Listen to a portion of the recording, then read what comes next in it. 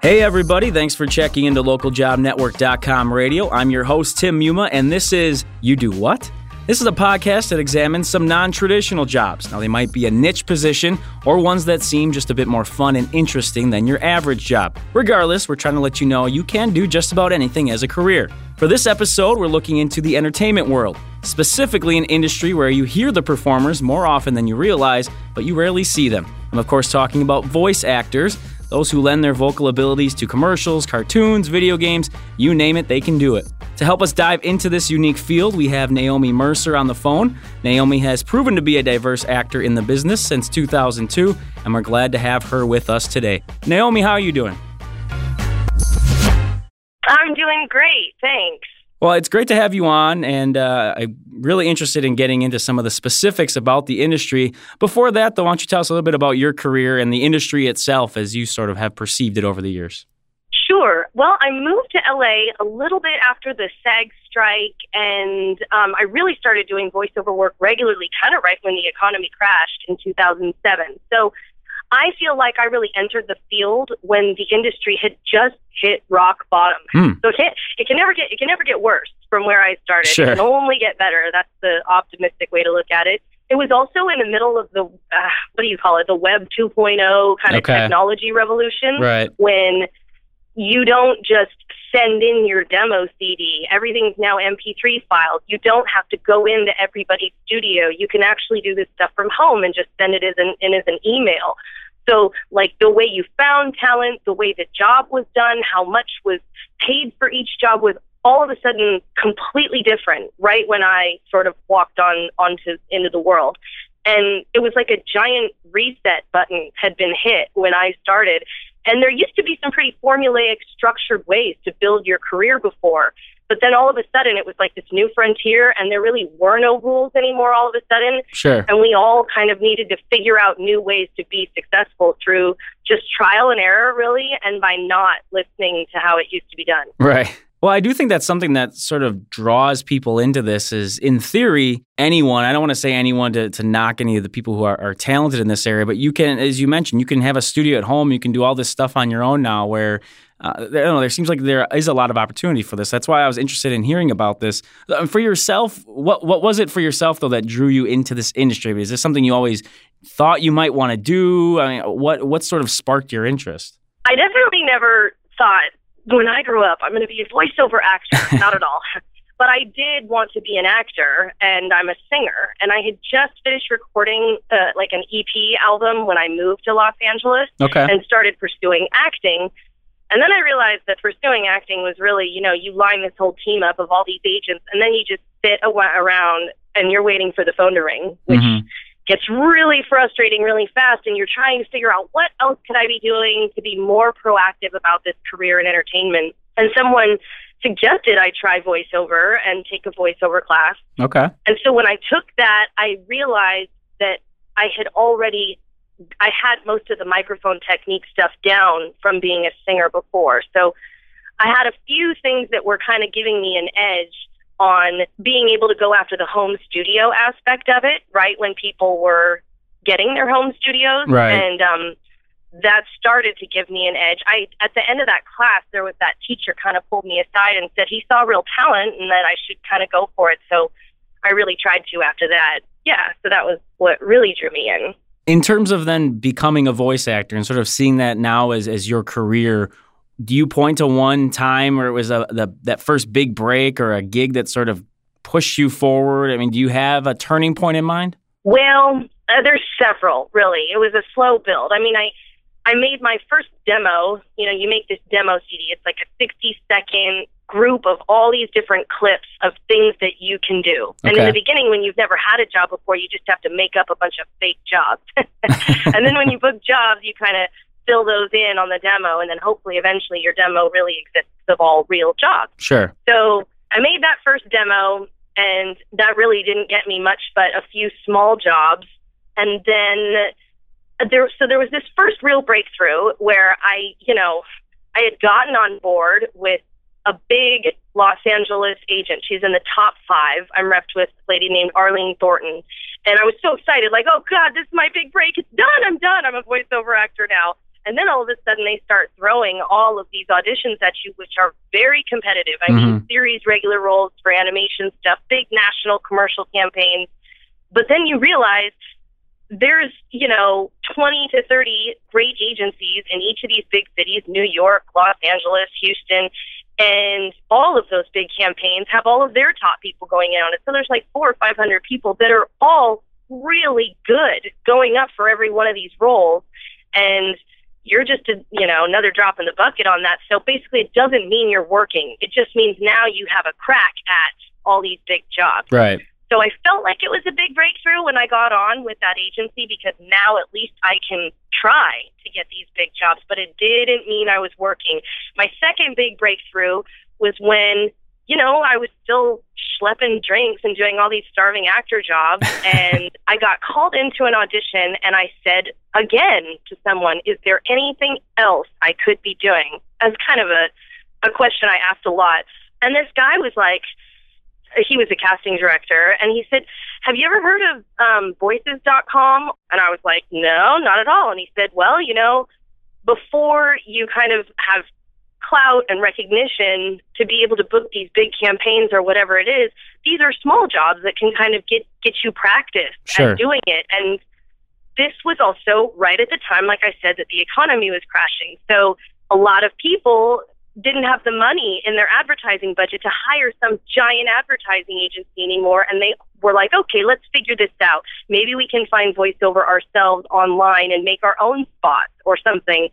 So more and more work is coming to these websites and not going through the agencies. And the prices for those jobs are going up more and more online. And the prices for the big jobs in LA are going down more and more as it regulates. Yes.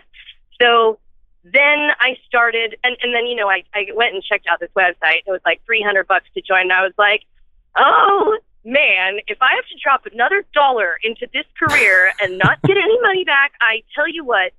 And I had paid back my membership within like a couple weeks. And then for the rest of the year, it was all profit. You don't give anything out to agencies or anything. Every time you book a job, you just collect all the money after that. Okay. And it's this whole new model. It's actually not that new anymore. This was probably around 2007, 2008. And then that did fill in my schedule full time. I started to develop a client list and work for people directly.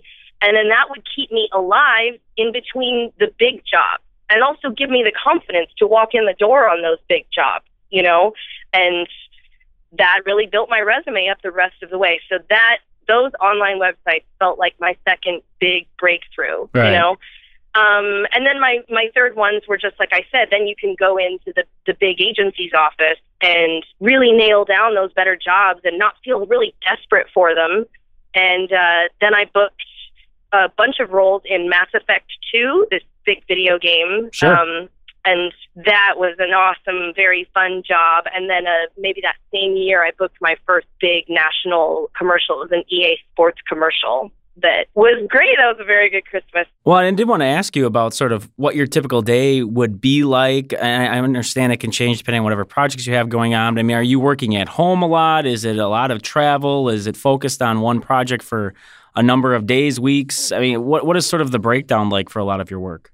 Each job is different. Some people really want to direct you in the session. They want to be able to say, that was great, but do it again. And this time, think of your mother in an endearing way, or that kind of a thing. And then some people are like, yeah, just send me the files tomorrow and I'll give you feedback. And so I'm able to go into my own studio. Okay. I can just sit here in my sweatpants with a cup of coffee and crank it out how I want to. And I'll go until I get the best take. And I like that because then the director doesn't even have to hear all of the other mess ups I did. They can just hear my finished product. It really depends on the job. But some days I work from home, and then some days it's just a job through my agency where they say, you're going to be at this studio at this time. And I just show up and I'm just the talent. And I don't have to do any of the editing, which is lovely. But I actually don't mind any job. I think they're all fun. They're just all really different. As far as another thing about that is a couple of jobs I have require me to be able to continue to give them files, even if I'm traveling. I'm the voice right now of the BPM station on Sirius XM radio. Okay. It's like their EDM station. And they'll hand me copy, and I need to be able to record it, edit it, and turn it around, hopefully well within 24 hours. Right. So if I ever travel, it's sort of part of my gig that I have to carry around recording capabilities with me.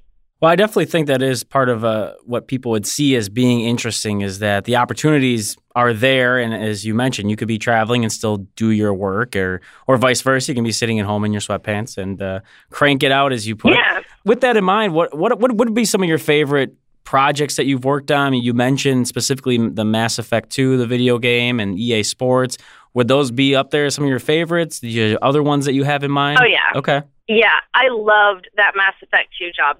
They brought on this director. She had directed a ton of Disney movies and other cool voiceover stuff or animation projects. Her name was Ginny McSwain, and she was so fun to work with, where they really hound it out of you. I can't describe it, but it's almost like a workout up in there. Plus, I mean, one of the roles was I got to play the madam of an alien whorehouse. How awesome is that? It's every girl's dream, I think. I think it's every girl's dream to do it.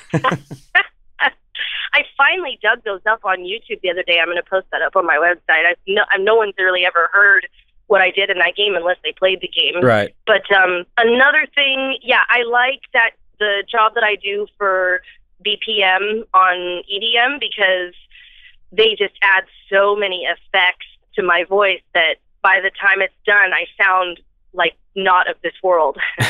So those are cool. One thing I was always curious about, in terms of when you are asked to maybe portray some emotions, especially, if you're doing a voice over, say for a cartoon or a video game, you're not physically acting in the moment like you might be in a play or in a movie or a TV show.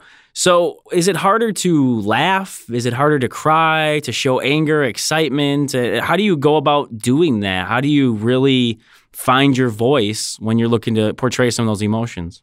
Well, as far as the emotions go, in certain moments, you use the exact same skills that you use as an actor. I mean, if it's to find emotions or subtext or things that you're thinking while you're saying something else. But with every script, generally, there are these things called specs. They're at the top of every script. So now, if I get something, it'll say, female, age 35 to 40, energetic, warm, and conversational. But this is someone who is the advice giver of the group. So they'll be describing this person that I'm being. So every time I read specs, it's like, as I'm reading it, I'm becoming it. And I let that be my little warm-up exercise before I read the script. So I always read that part out loud, too. I'll be like, age, if it's 14 to 17, I'll be like, age 14 to 17, energetic, warm, conversational. And then I'll go through the specs where I'm sort of embodying them all as I'm reading them out loud, and it kind of preps me for the bit. And then I make notes and scribble all over my script. I'll read it the first time, and then I'll kind of get an idea. And then I go back and read it again, maybe get another idea. I mean, it's really a work in progress. It's cool because when you're doing it at your house, you can record it, sit down, and hear it back. And when you're doing that, you know how, like, let's say you're in a class and there's someone up in front, and you think to yourself, oh, I know how I would have done it. See, I would have done it like this. Sure. You know what I'm saying? Yep.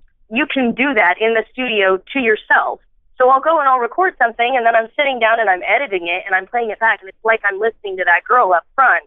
And I'm like, oh, see, I would have done it this way. That would have been way better. And then I'll go back in and I'll do it again, and hopefully find the perfect take to send in.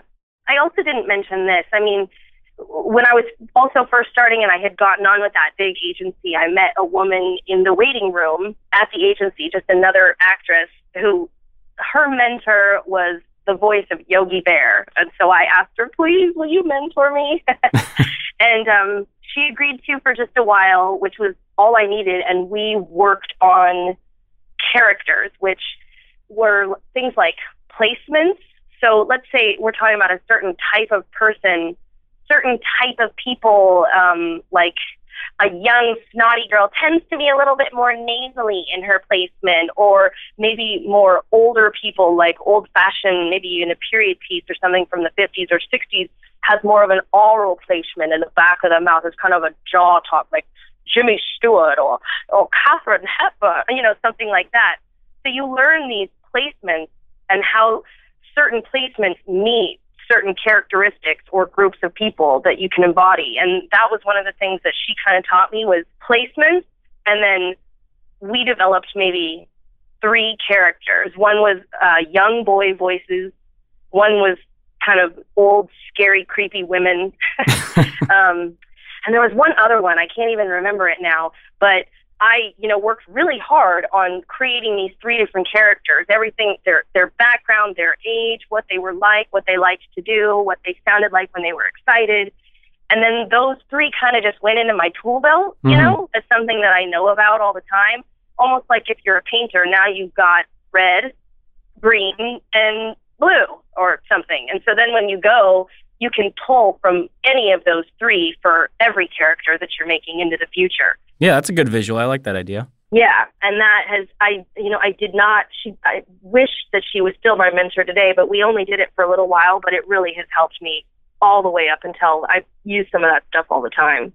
I think something that always comes up, I'm sure you probably get it from even just friends and family, but I was curious if you could sample a few more characters for us so we can understand your full range and versatility, because I did see one of the reasons I had landed on you, so to speak, as far as doing the interview, was that you just seem to have a lot of diverse roles, and you mentioned even doing like little boys, and you have different girls, and you have the video game.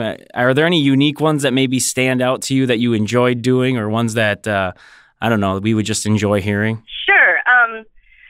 Well, the thing that's sort of, what do they call it, your brand?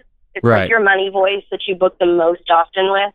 For me, that's like hip, droll, kind of post-college. There's this thing called glottal fry, which is kind of when you don't have enough air, but you're still talking, you know what I mean? Which kind of girls just out of college or just use a lot. So that's the one that I probably do the most, is the casual, what's up? Yeah, I'm going to talk to you like I am your friend, and I'm going to be cool, and we're going to learn about this. So they'll hire me for like e-learning projects where they want me to sound engaging and relatable. Okay. Rather than some dry kind of voice. For animation stuff, yeah, the young boy voice, it helps when I know what to say. And I'm looking to see if I have any scripts in front of me, but yeah, we are kind of putting you on the spot here. It depends on the age, too. I can do like, Sarah says the supper's ready, or little funny animation stuff, or I'm sorry, like young sounding stuff. And then, I've got so many demos. People can just go up on there, on any of my sites. If anyone goes, such a laundry list that those are the ones they should just listen to, so that I don't fill up this interview with a bunch of silly voices. I don't know. Sometimes that works better. I don't know. No, we do appreciate it. I know I was kind of putting you on the spot there, but I appreciate you trying to do a couple of those anyway for us. I did want to ask about the idea of education or classes, any sort of training, because I think a lot of people do believe, I could do that. I could act. I can change my voice. I can sound like this or that. But of course, with anything, there's a skill to it, and there's a practice to it, and there are mechanics to how you utilize all of these things together. There is. What's your suggestion as far as that side of thing, as far as education or training? Yeah, you're right, man. Anybody can do this. It used to be where you needed to move to LA or New York, and I really want to. It's my goal to hopefully make it to the top of my field, or as close as I can get.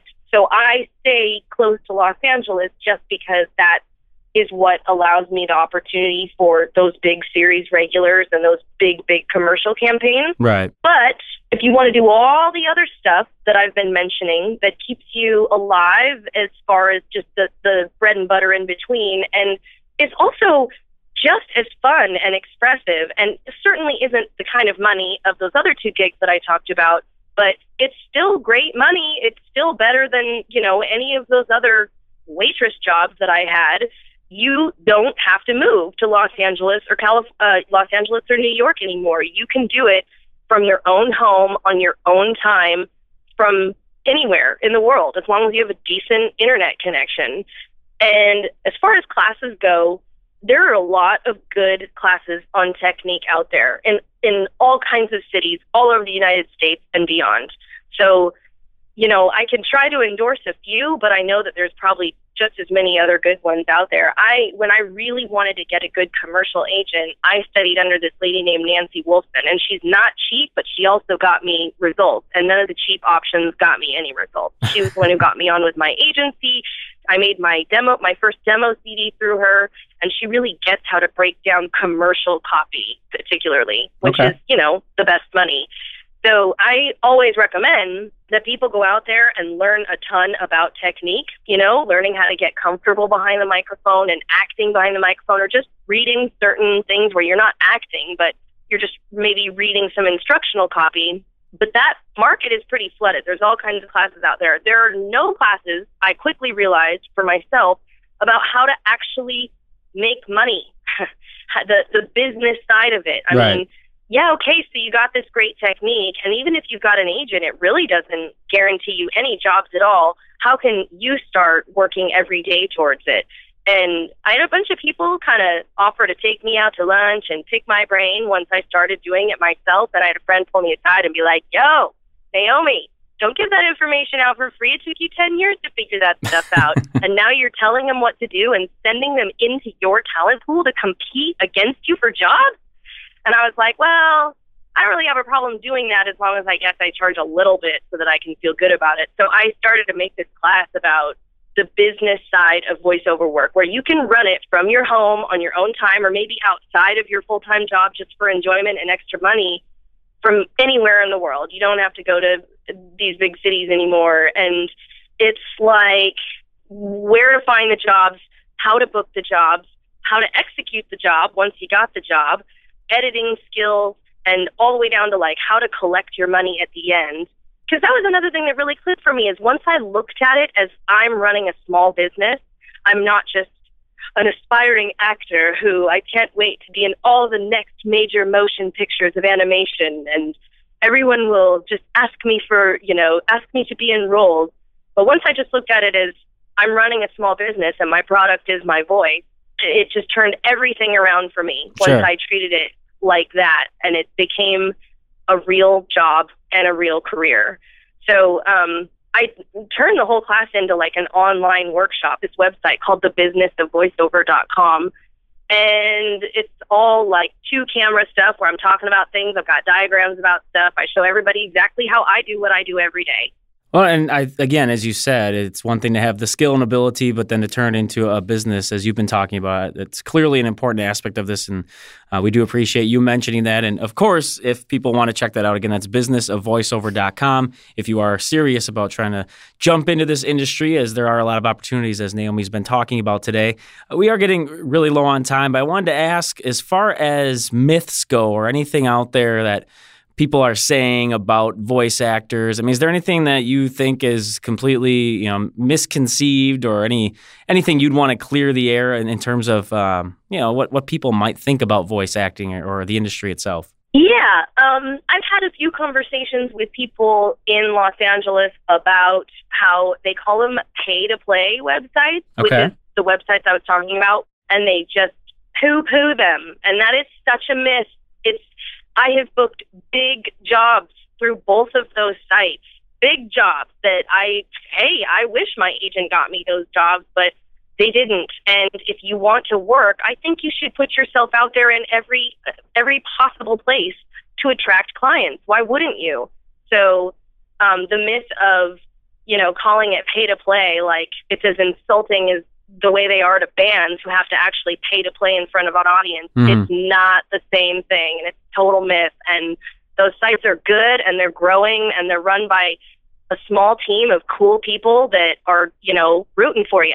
So I don't think that those sites are a bad idea. I think they're a great idea. And in fairness, we actually we were able to contact Naomi through Voices.com. We did an interview with their founder and CEO, David Ciccarelli. So to your point, there is sort of a community with that and helping each other out, and even worked in our case as well. What would you point to then, as we're getting close to wrapping up, in terms of your career, what you've been doing with the voice acting side specifically? What is it that you really love the most about it? What you enjoy, what you would sell this industry industry on if you were sort of speaking to the general public? It's so awesome because it's all on your own time. There's no one who's going to fire you if you don't get up today and do some stuff. I mean, you can manage your own schedule. Sometimes that can be a curse because you have to learn to actually find the discipline to get up and do the stuff. Otherwise, the checks don't come 30 days later. But generally, it's so cool to be able to make your own schedule and do your own thing by a job where you're regularly expressing yourself and being creative and challenging yourself.